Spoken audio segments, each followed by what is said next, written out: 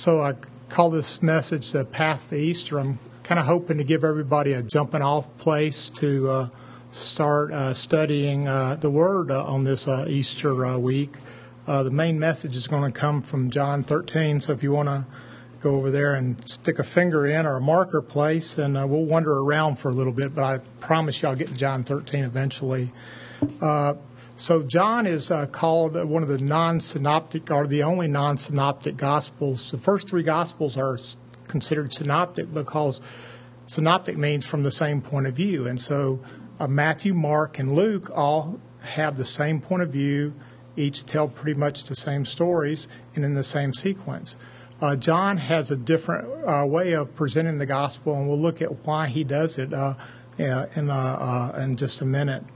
A lot of people speculate that it was because John was actually the last gospel that was written. It was written in about 95 after Christ's death. And I don't think that's it is. I think it actually tells us in the Scripture why it was written. But we'll get to there. So I want to start it in John 1. And in the beginning was the Word, and the Word was with God, and the Word was God, and He was in the beginning with God. Did you hear that? Was. In the beginning was. Well, isn't the beginning the start? Was is past tense. God is backwards eternal. That's a concept that a lot of people have trouble with. I heard the scientists have stole part of this theory. They're calling it the God particle. Did anybody hear this on the news? It's like this particle that makes matter out of nothing. And so I'd say, well, what made the God particle? So John is starting his gospel with affirmation that Jesus is backwards eternal. He always has been here. A lot of people say that John doesn't have the Christmas story, but it does. It's just succinct. Verse 14, and the Word became flesh and dwelt among us. And so the first 11 chapters of John cover 3 years of his works on earth and has 7 significant signs, the last sign being raising Lazarus from the dead. And then I want you to turn to John 11, verse 53. And after he raised Lazarus from the dead, the Jews started persecuting him even more. And it tells us in verse 53, then from that day on, they, being the Jews, plotted to put him to death. Therefore, Jesus no longer walked openly among the Jews. Okay, so the first 11 chapters of John cover his 3-year ministry here on earth. And the last 10 chapters cover his last week on earth. And like I said, we're going to cover John 13. I promise you I'll get there in just a second. Okay, so I want to look at chapter 12. This is one of the stories of Jesus' life that is in all 4 Gospels, and that speaks to its significance. Verse 12 in chapter 12, then the next day a great multitude that had come to the feast when they heard that Jesus was coming to Jerusalem took out branches of palm trees and went out to meet him and cried, Hosanna, blessed is he who comes in the name of the Lord, the King of Israel.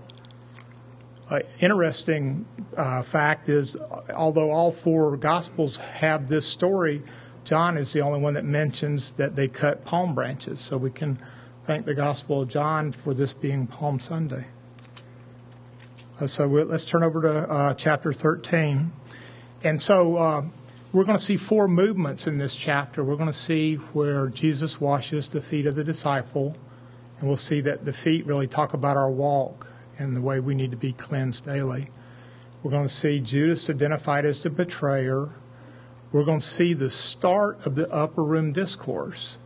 And we're just going to start it. Now, we'll finish chapter 13. If you read 14, 15, 16, and 17, you'll finish the upper room discourse by the time you come to Good Friday. And then you'll be at the betrayal and crucifixion. So I'd encourage you to do that. It's a wonderful study.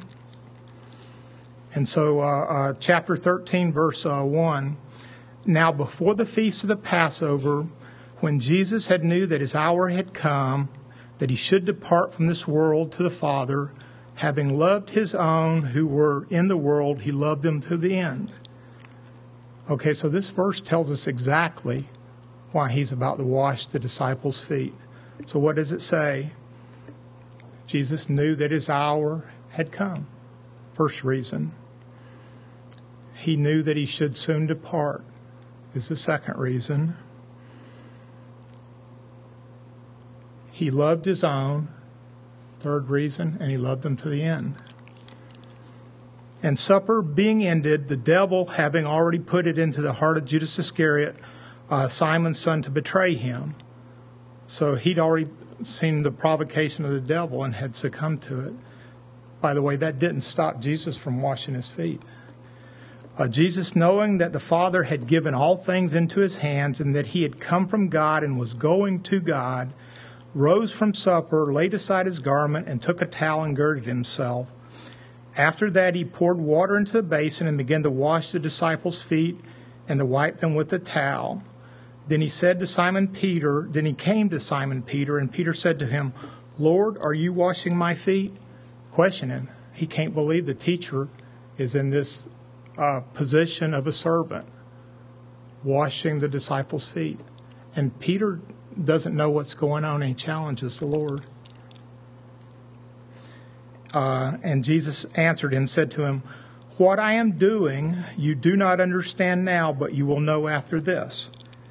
After what? After this section? No. After Christ dies on the cross, comes back, and then goes to heaven, and the Holy Spirit is given, and the Holy Spirit teaches him everything. That's when Peter will really understand what's happening here.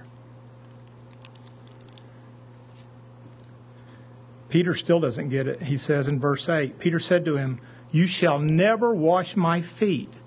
Now listen up to this next part of this verse. This is what tells us that this isn't just about cleanliness.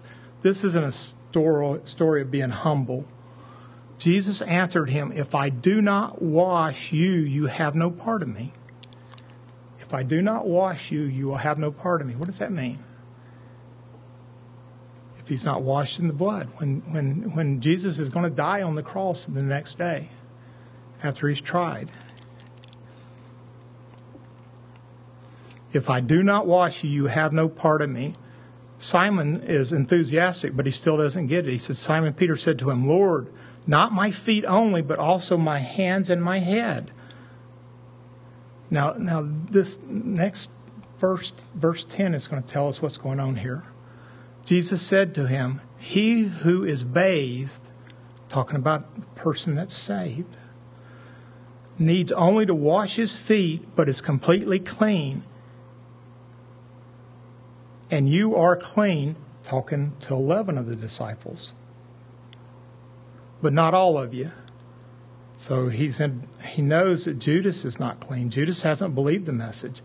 Judas has walked with him. Yeah, Judas has walked with him. He's walked with him for 3 years, but he hasn't believed. But not all of you, for he knew who would betray him, and therefore he said, you are not clean. So when he had washed their feet and taken his garment and set them down, he said to him, do you know what I have done? You call me teacher and Lord, and you say, well, for I am. If then your Lord and teacher have washed your feet, you ought to wash one another's feet. For I have given you as an example that you should do as I have done.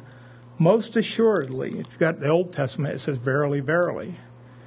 Most assuredly, certain, I say to you, a servant is not greater than his master, nor is he who is sent greater than the one who sent him.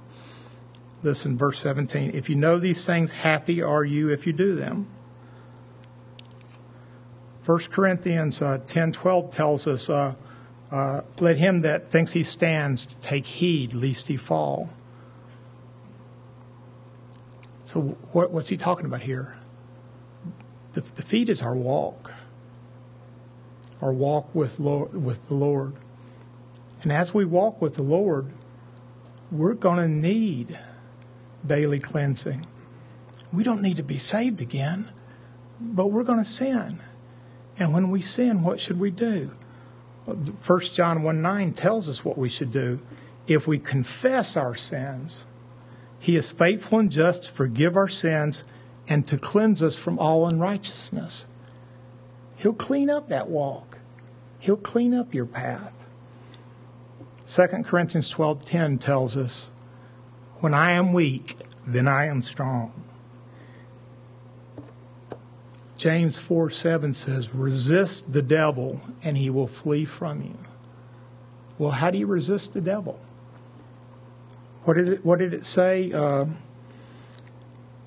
For I have given you as an example that you should do as I have done. What does that mean if this is about cleansing? If this is about cleaning up your walk, what does that verse mean? I'll tell you what it means. James 5:16 tells us, confess your trespasses to one another. Really? I thought I was supposed to hide my weaknesses. I'm supposed to confess my weaknesses to one another. Yeah, if you're weak in an area, you need that accountability partner, someone that you can confess your sins to, someone that can make you strong. And pray for one another that you may be healed. The effective, fervent prayer of a righteous man avails much. That's what we should do, guys. We should support each other. We're going to see here in a few seconds when we get to, or a few minutes, when we get to the start of the Upper Room Discourse, the first commandment is going to be love. We should love one another. In order to have an effective path or effective walk with the Lord, we have to go to Him daily and confess our sins. If we need an accountability partner, find one. The devil, well, just like Judas, that's the reason he's in this story. He has been provoked and he's going to sin. He has succumbed to that provocation. What did James say? 4:7, resist the devil and he will flee from you. You got to resist him when it's at that provocation stage. Once he convinces you to do something, you're going to do it. And you know what? When you do it, he's going to tell you, how could you do such a thing? You call yourself a Christian and you did that? I wouldn't show my face in church. I bet they probably know. No, run to church. Run to church. Find your accountability partner. Find your brother. Ask him to pray for you. That's what you should do. And what is it? Verse 17. If you know these things, what we've just talked about, that you need that daily cleansing, happy are you if you do them. Why are you happy if you do them? Because it takes that sin away. It takes that guilt away. And you can be happy. Verse 18. We're moving into the second movement in John 13. I do not speak concerning all of you. I know who I have chosen, talking about Judas, but that the scripture may be fulfilled. He who eats bread with me has lifted up his heel against me. Now I tell you before it comes, that when it does come to pass, you may believe that I am he. Right? He's telling them what's going to happen, that he's going to be betrayed. Most assuredly, if you've got the Old Testament, it says, verily, verily. What does that mean? Absolutely, positively. I say to you, he who receives whoever I send receives me, and he who receives me receives him who he sent me. When Jesus had said these things, he was troubled in spirit, and said, most assuredly, I say to you, one of you will betray me. He wants to separate now from Judas because he's about to start the Upper Room Discourse. That's the reason he's troubled. And let's be clear on one thing. You know, Jesus knew all things. He knows all things. He didn't make Judas do this. Judas chose to do it. Jesus just knows that he's going to do it. So let's be clear about that. So he was troubled in spirit and testified, most assuredly, I say to you, one of you will betray me. Then the disciples looked at one another, perplexed about whom he spoke. Judas had walked with these people for 3 years, and they didn't know who was going to betray him. One of the other Gospels said the disciples say, "Is it I, Lord?" Because they knew what was in their heart. Every one of them knew that they had potential to do such a thing. Maybe they had all been provoked and not succumbed. Maybe they had resisted. I don't know. But it tells us that they all questioned, was it them? Now there was leaning on Jesus' bosom one of his disciples whom Jesus loved. Now we all know this is John. Well, did Jesus love John more than any of them? He didn't. But John felt his love more than any of the disciples, because that's what he calls himself. And everywhere where he mentions himself, he says, the disciple whom Jesus loved. Simon Peter therefore motioned to him to ask, "Who is it of whom you spoke?" And then leaning back on Jesus' breast, he said to him, "Lord, who is it?" Jesus answered, "It is he to whom I have given a piece of bread when I sopped it in wine. And having dipped the bread, he gave it to Judas Iscariot, the son of Simon. Now after eating the piece of bread, Satan entered him. Then Jesus said to him, "What you do quickly."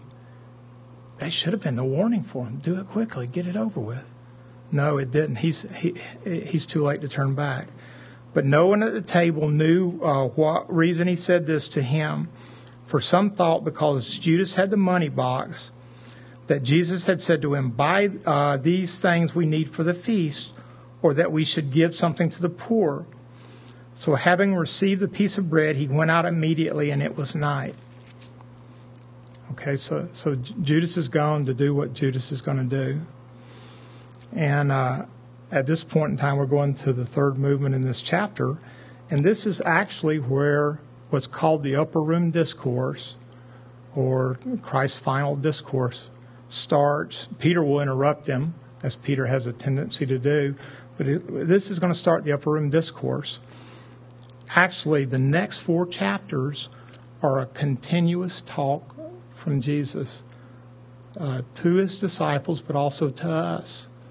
And so if you read a chapter a day, okay, Thursday you're going to be through with the Upper Room Discourse. You're going to be ready for the betrayal. I'm trying to give you a jumping off point to get you in the Word. So when he had gone out, Jesus said, "Now the Son of Man is glorified. God is glorified in him. If God is glorified in him, God will also glorify him in itself and glorify him immediately." Little children, talking to the disciples, he considered them his children. "I shall be with you a little while longer. You will seek me, and as I said to the Jews, where I am going, you cannot go. So now I say to you, a new commandment I give you, that you love one another as I have loved you, that you also love one another. But by this, all will know that you are my disciples if you have love for one another." This isn't the first time that he said this. So it's not a new commandment in the sense that it's the first time that the people have heard it. It's a new commandment in the sense of the importance that Jesus is giving this commandment, in that he's starting the Upper Room Discourse with the commandment that they love one another. That's the easiest thing to say. You know, we've got Christian love. It's the hardest thing to do, because we're called not to just love the beautiful, not to just love the ones that are easy to love. We're called to love everyone. And that's the way that they'll know we're Christians, by our love. Right? That's the way they'll know we're Christians, by our love. Peter doesn't get it, though.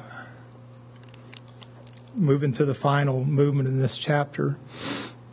Simon Peter said to him, Lord, where are you going? And Jesus answered him, Where I'm going, you cannot follow me, but you shall follow me afterwards. Peter said to him, Lord, why can I not follow you now? It's almost like a kid. Everybody remember when their kids were young? I do. It's a long time ago, but I remember. Where are you going, Dad? Can I go with you? It's almost like what Peter's saying, right? Where I'm going, you cannot follow me, but you shall follow me afterwards. And Peter said to him, Lord, why can I not follow you now? I will lay down my life for you. And he would. He would in his time of strength, because his strength was in himself. He takes a sword and cuts a guy's ear off. He's probably trying to cut the head off, but he just gets the ear. But he would. But he's going to be weak. Why? Because Peter's, at this point in time, Simon Peter is relying on his flesh and not on the Lord. If you start the study I'm talking about, Sunday you'll see Peter restored, and you'll see that he's no longer in his flesh, but he's in the Spirit. Peter said to him, Lord, why can I not follow you now? I will lay down my life for your sake. And Jesus answered him, Will you lay down your life for my sake? Most assuredly, again, most assuredly. Old Testament says, verily, verily. What does that mean? It's going to happen. Most assuredly, I say to you, the rooster shall not crow till you have denied me 3 times. That's the end of chapter 13. Peter, by the way, doesn't interrupt anymore. The next 4 chapters are continuous talk from Jesus. When you're reading chapter 14, you'll see that he tells us about being the way, the truth, and the life. Chapter 15, you'll see love and joy perfected. Chapter 16, the Holy Spirit promised. Chapter 17 will be Jesus praying for himself and the disciples and us. And then when you get to Good Friday, you'll see Jesus betrayed and tried, Saturday crucified, and then you'll be to the empty tomb on Sunday. And you'll have a wonderful path or a walk with the Lord through the next week. Now, I promise you I'll tell you why Jesus wrote these things, or why did John, under godly inspiration, write these things. If you turn to chapter 20, verse 30. And truly, Jesus did many other signs in the presence of his disciples, which are not written in this book.